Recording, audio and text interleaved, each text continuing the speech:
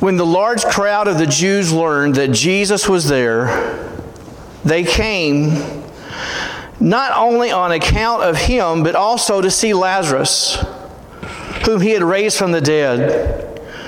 So the chief priest made plans to put Lazarus to death as well, because on account of him, many of the Jews were going away and believing in Jesus. So we've already seen that the Jews have tried to kill Jesus. Well, now they're also trying to kill Lazarus, because Lazarus is also drawing attention, and the attention that he's drawing is pointing people to Jesus Christ. Now, look at this. The Jews that are trying to kill Jesus are religious leaders of this time. And what religious leaders would want to kill somebody? Also, consider the fact that if God had raised Lazarus from the dead, which he did, why would they want to oppose God? Why would they want to fight against him? And why would they want to murder somebody when they know that the laws of Moses in Exodus 20 verse 13 clearly says, "Thou shalt not murder"? So think about this. Religious leaders wanting to kill somebody because their people were leaving them to go and follow this Jesus. Put it in context for today. And I know this is absurd to say this, but just think about some of the smaller churches wanting to kill the churches of the pastors of the bigger churches because their folks were getting all the people.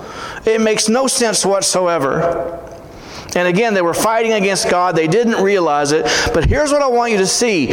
Even though we see this in verses 9, 10, and 11, it is not mentioned anywhere else in Scripture as far as them making an attempt to kill him or them trying to do away with him in any form or fashion. Obviously, they did not succeed in this. Once again, showing us that God is sovereign. He's in control, and we can trust him. And now for the main part of our message today, beginning in verse 12. The next day, the large crowd that had come to the feast heard that Jesus was coming to Jerusalem.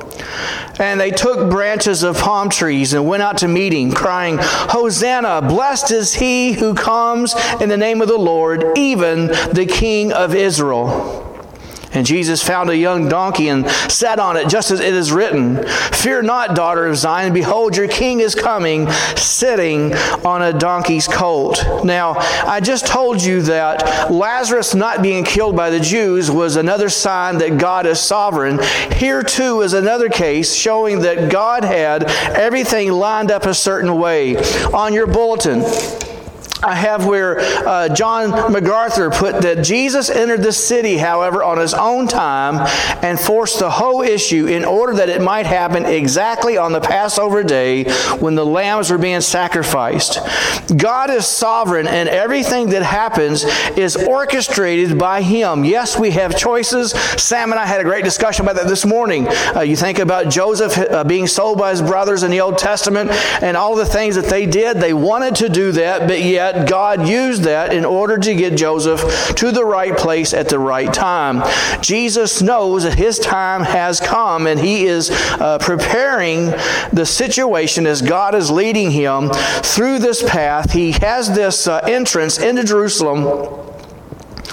And look what it says there. It says they took palm trees, and in other passages we see that they also took their cloaks, and they laid their outer garments down. They laid down these palm trees. They laid these down as the new king was coming in. Look at the last part of verse 13. Even the King of Israel.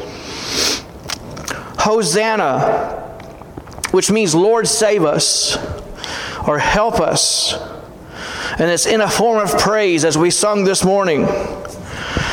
And they laid down their jackets, and they laid down these palm trees. I want you to imagine, and please don't get mad at me today or try to stone me, but just imagine that if you had a new king or a new president, and the president was coming through your area, would you take your coat off and lay it down so that they could walk across it instead of walking on the dirt or the dust?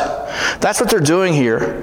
They were showing honor to this new king, and this made the Jews even madder. The Pharisees, the Sadducees, the Sanhedrin made them even madder, but they were troubled because they didn't know how to take care of this.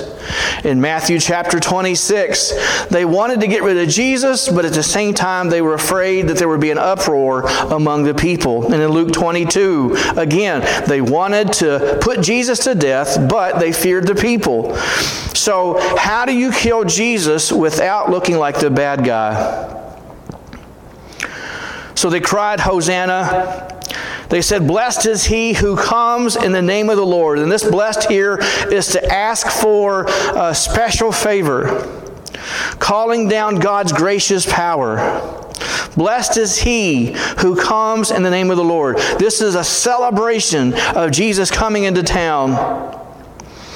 And because of all of these people showing up for this, just imagine how much matter it made the Jewish leaders. Now, verse 16 is a verse that stands by itself, and it resembles what you and I are like in so many ways. His disciples did not understand these things at first, but when Jesus was glorified, then they remembered that these things have been written about him and had been done to him.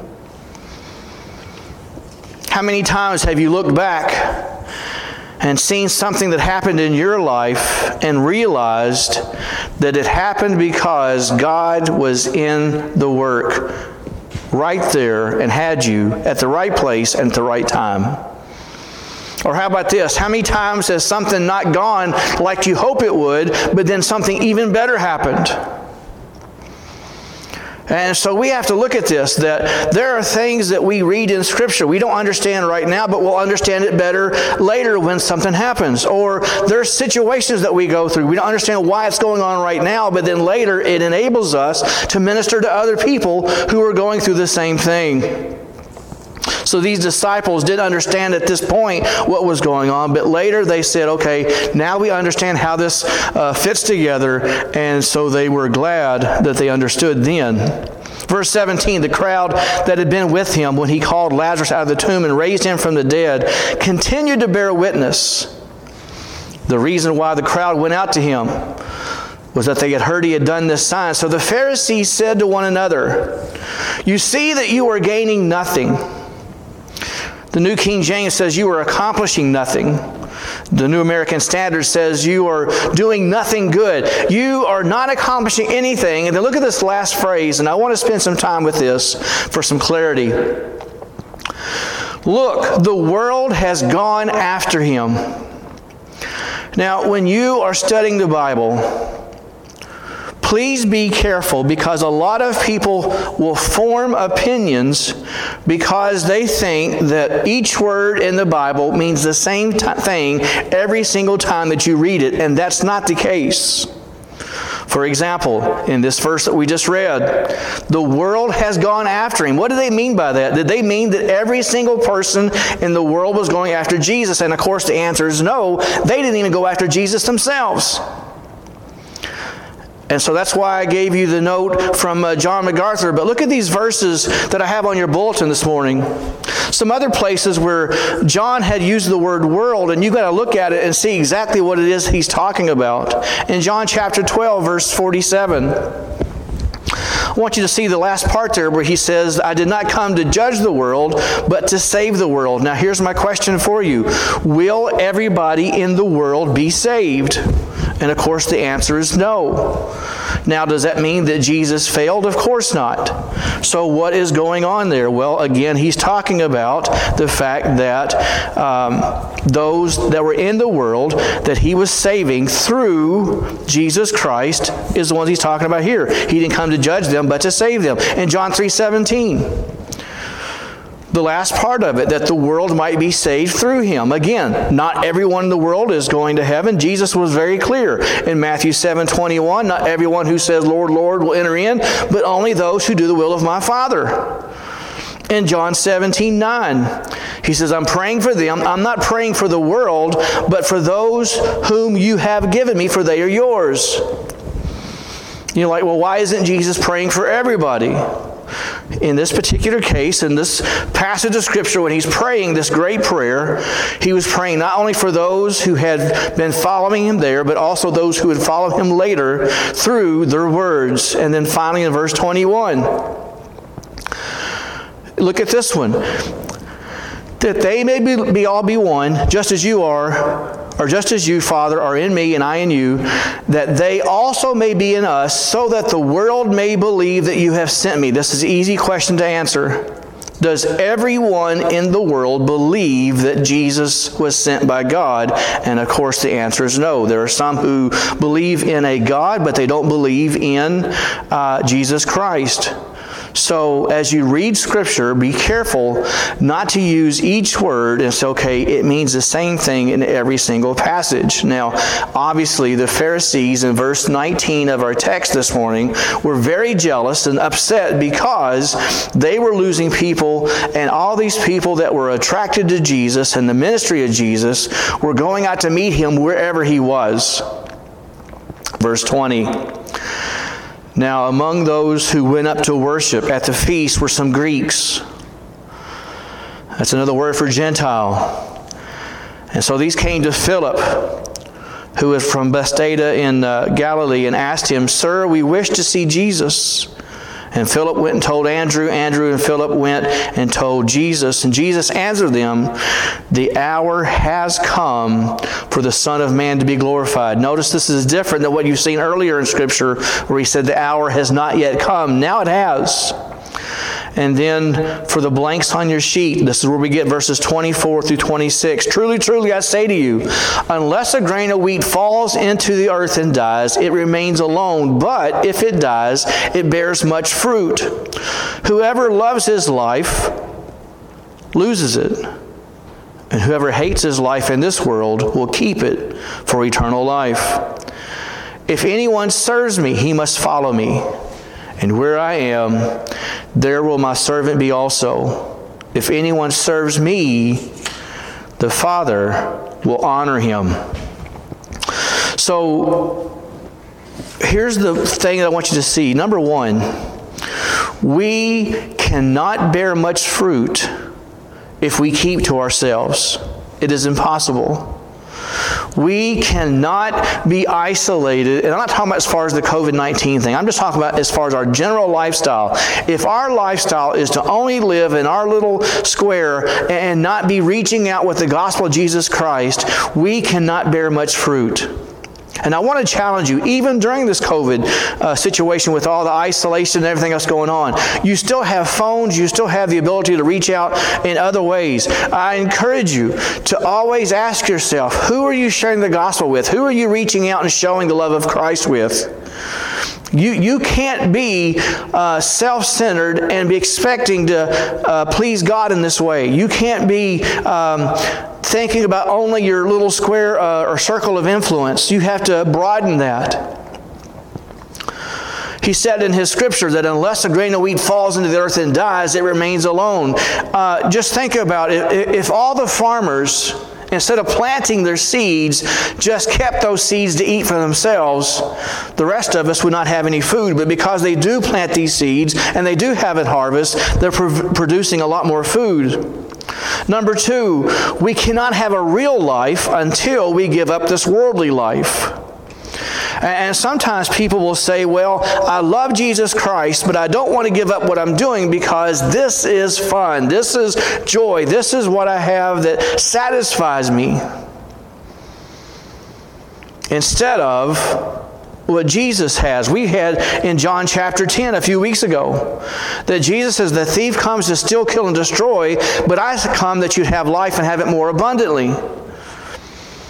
People who are so caught up in this worldly life do not understand that it's temporal and it will not last any longer than a season. And yet, those of us who have Jesus Christ recognize that the joy we have through Him doesn't change because of the situations around us. We have that joy throughout. And again, remember, the joy is different than being happy. Happy is being influenced by the situations around you. Some of you are like, I'll be happy when I get warm today. Joy is all the way through no matter what, because joy comes from Jesus Christ. Jesus is still on the throne. He's not going to change, so the joy is also not going to change. We have to give up this life of focusing on ourselves and focus on Him instead. And then the number 3 on your sheet. We cannot be honored by God if we do not serve Jesus. We cannot be honored by God if we do not serve Jesus. If you ask any Christian, would you like to hear God say, "Well done, my good and faithful servant"? Everybody's going to say yes. However, if we want to hear that, then we have to serve Him. We have to do what is right. We have to obey Him, follow Him, worship Him, and do what He has called us to do. He said in this text here today, "If anyone serves me, he must follow me. And where I am, there will be my servant also." When Nolan's at the house, a lot of times he will jump in front of us and says, "Follow me," and he wants to lead us to wherever we're going in the house. Sometimes we do the same thing with Jesus Christ. We get in a hurry, we say, "God, follow me. I want to show you what I want you to do." Instead of God saying, "No, I want you to follow me, and I'll show you what I want you to do." If you want to be honored, you have to obey Him. If you want to have the real life, you have to give up this worldly life. And if you want to bear fruit that pleases Him, then you have to reach out and be an influence to those around us. On your sheet, I gave you these 3 letters a long time ago, but let's see if you remember them. Write down the 3 letters, MAD. And do you remember what they stood for? Making a difference. That we are called to make a difference in the lives of those around us. Another word that I'd like you to write down below that one is the word impact. I-M-P-A-C-T. I-M-P-A-C-T. And if you break that up and make that an acronym, I'm meeting people and changing tomorrow. We must be busy reaching people and telling them that Jesus loves them. I am so thankful for the opportunity that I have working with youth, for example. Just last weekend, one of the young ladies on our team was injured, and I had a chance to pray with her. And she later thanked me for that prayer. What a great opportunity to minister. Let us be reaching out. Let us not be satisfied with who we know right now and say that's enough. Let us always be reaching out and learning about more people and sharing God's love and helping them to see that there is an answer to this problem, and it is Jesus Christ. So if you want to please Him, bear fruit. If you want a real life, give up this world. And if you want to be honored by God, then you got to serve Jesus. Let's go to God in prayer. Father, thank you so much. Thank you, Lord, for all the opportunities you give us to share the gospel and help us to be faithful to you. Father, we love you. And I pray if there's anyone here in this gathering this morning that's not right with you, that right now they would confess their sins to you as you give them repentance. If they're not saved yet, Father, speak to their hearts. Give them life through Christ. And Father, we will give you the praise and glory for it all. In the name of Jesus we pray. Amen and amen. I love you all. If you love Jesus, honk your horns.